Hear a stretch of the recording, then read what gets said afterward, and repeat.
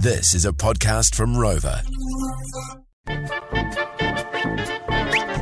Oh, that must mean we're back for another nicknames, but this nicknames is a podcast-only edition because they're fucking crook. You going to roll the dice first? Yes, I started working for my old man in the building industry in the early 2000s. He was an old-school boss with no intention of changing after 40 years of doing things his way. We gave him the nickname Arget because every time he was told by a safety officer or supervisor he wasn't following the job safety analysis or the safe work method, he would go and tell them the same thing. Get fucked. Thanks, Hamish Cleghorn. This one from Dean. Got two mates that are brothers. One is small in size, so we call him Snack Pack, and the other brother, one shit in his... Here we go. One shit on his own nuts. So we call them Sneakers. Chocolate on nuts. Snickers, eh? Learn to spell, mate. This one from Peter Wright. When I was at school, there was a kid whose dad was Russian and his mum was Asian. His nickname was Raisin. This one from Graham Hardy. I was working in the UK. Raisin.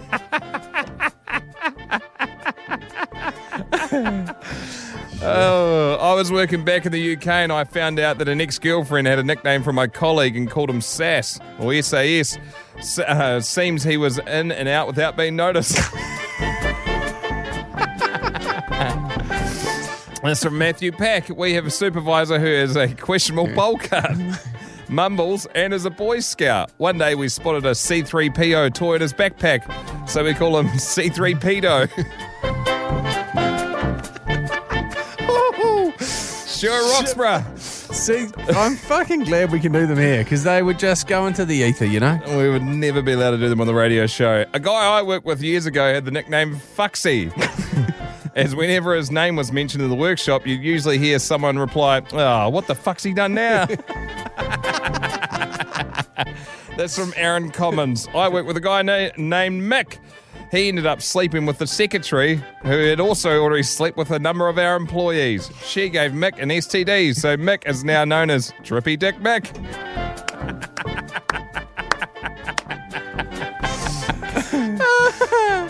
Rightio, this is from Steve in the UK. Had a couple of teachers at school. One would scratch his privates on the edge of the table, so we called him rubber balls. The other was a bald fuck with a massive comb over. Could see his bald head coming through, so we called him the bullet. Philippa Armstrong, back in the 80s, I went to boarding school in the UK with a girl we called Russell. She wore such thick sanitary towels. Oh, shit. Fuck. She wore such thick sanitary towels that we'd hear her rustling when she walked. Poor girl. G'day, boys. Love the show. We listen in at work from a mine site in South Australia called Iron Knob. We have a guy at work we call the evidence bag. He picked up a bird on a Tinder dating app and he told us the ins and outs. And believe me, there were more ins than outs. She used various toys and even went knuckle deep up his rusty bullet hole. So we call him the evidence bag, as they are always getting tampered with, just like his bumhole was. Keep up the great work, guys. Doing it for the boys. Robbie Law. Oh my gosh. This one here. One of my mates at work shagged a much older woman from another department. We now call her the clap because he's finding it really hard to get rid of her. Cheers, Dave. The gift that keeps on giving. Yeah. Back in my high school days, before school, we would cruise over, pick up the boys en route to the detention centre, a.k.a. high school. That's one particular day. We rocked up to old mate's house, doors open, and here he is jerking off watching Sesame Street. Fucking hell. What is wrong with you? From that day on, he was forever known as Sesame Seed. P.S. Still see him around town now and again. He still hates the name. Cheers, from Steve. Of course he does. A couple more here. My ex-wife had a bit of a drinking... My ex-wife would have a bit of a drinking... Let's just say love drinking. My ex-wife had a bit of a drinking problem and would get completely written off every time there were one or two wines on offer. So we called her Pringles because once she fucking pops, she can't stop. And a couple more. Oh, no, this is just the last one here from Chris Romeo. A mate of mine went down on a bird recently and came back up with a bit of poo on his upper lip. He is now known as Shitler.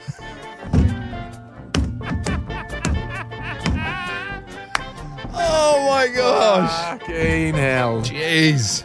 Whew. Please send this on to people that will appreciate this and to no one that won't appreciate it.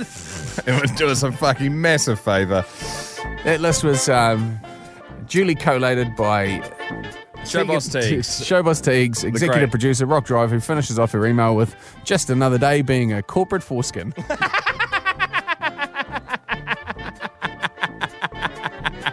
We'll be back with another one of these. We promise. Always disappears when things get hard.